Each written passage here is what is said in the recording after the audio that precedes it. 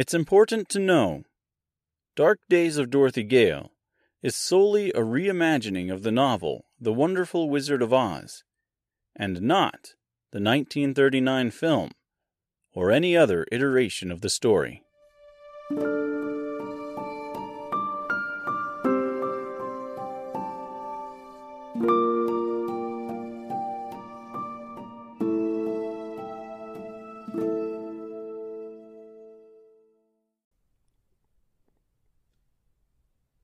Dark Days of Dorothy Gale, Aftermath, for episodes 13, 13.2, and 13.3, The Warm Welcome, The Cold Farewell, and The River and the Stork. This week's chapters are significant to me. They signify a turning point in my adaptation. These three are where I really began to take Oz and reshape it into my own distorted view. In The Warm Welcome, we find Dorothy and Mr. traveling the countryside. The Munchkin village they end up staying at is kind of a Mayberry type of town. I always imagine it in my head as maybe even a place that existed before Mayberry. Shoot. Sorry, kids. Mayberry was a town featured in the TV series The Andy Griffith Show, which ran from 1960 to 1968. It was a wholesome town, in a time and world vastly different from today. You know what? Just Google it, or YouTube it or something. Anyway, I picture this village as a nice little place, and even though I say the kids are running around kicking a ball, I actually imagine them hoop rolling. Okay, geez. This is an activity that was popular in the 20s, which usually children would roll a hoop along the road or sidewalk by hitting it with a stick. I figured kicking a ball would be easier to explain and much more relatable than hoop rolling, and I think I just proved myself right.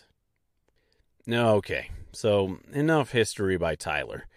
Let's get back to the book. There is actually a chapter of The Wonderful Wizard of Oz that coincides with this one where Dorothy and company stay in a Munchkin village and get a little bit of a light warning about the wizard. That chapter, however, is also the chapter in which we meet the wizard, and since meeting him is still a few chapters away in my story, I decided to hold off on it. We meet Marvin here, the mayor of this little town. I feel this is kind of a missed opportunity here. I should have named him Bach. You know, that Munchkin mayor Dorothy met earlier on in The Wonderful Wizard of Oz. Don't know why I called him Marvin, but here we are, and that's his name. I love Marvin. He's so animated and fun. He has an energy about him that we don't really get from anyone else. If by some miracle this book was ever to be turned into a movie or show or some strange Netflix adult animated series, I would love to hear John O'Hurley play the part. Obviously, some fancy effects would need to be done in case of a live-action production. He always seemed pretty tall. Seemed. Is John O'Hurley still alive? I don't think he is. All right, this is going to drive me nuts. Just a second here. Okay, whew, all good, everyone. O'Hurley, still kicking. I'm not even going to explain who he was. You might not know him by name, but you definitely know him by voice. Just, I don't know, look him up on IMDb or something. I feel scatterbrained today. All right, where was I? Oh, right. I wanted the town to feel alive and populated. Hence the kids and the tour of the town with the colorful locals that, really contribute little to nothing to the actual plot. There's also a strange moment when we see Mr. as maybe a little more human than we initially thought. He seems pretty interested in Marvin's wife, and she seems oddly interested in him as well. "You're a damned scarecrow," is one of my all-time favorite lines in the book. Not gonna lie about that. Anyway, we get a feeling for some of the other oddities of Oz here as well. The strange meat, the vegetables that defy natural senses and good taste. We also get a fun story about the Great Munchkin War. Honestly, I would love to write a short story or something about this Munchkin War. It feels like a bad 90s sitcom or a Saturday morning cartoon that just never got developed. Imagine each week the Gillikins trying to do something evil or mean, only to be thwarted by the good-natured Munchkins. We also get a brief history lesson from Marvin here as well. He describes an encounter with the wizard at a young age, tells of the wizard's tall tales, and regales Dorothy with a story of the witches. I went for some material that some might deem offensive here as well. Why? Can't really say.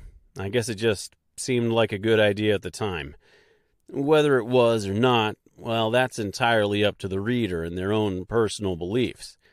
The description of the wizard is certainly a detail of American history. If you didn't pick up on who the wizard is yet, I'll give you to the end of the book. And if you still haven't managed to figure it out by then, well, you can hit me up and I'll let you know. Moving on to the cold farewell, we find Dorothy yet again fearing for her life, or at the very least, her safety. This chapter takes place exclusively in a small room of Marvin's home. I wanted it to be tense and nerve-wracking. I can watch horror movies all day, no problem. Bloody, gory, gross. If there's a stalker out there making calls or attacking babysitters and sororities, they really aren't scaring me. Make it a home invasion story, and I guarantee you I'm sleeping with the lights on. Anyway, The Cold Farewell is just that. It's a short home invasion story. It also leaves plenty to the imagination.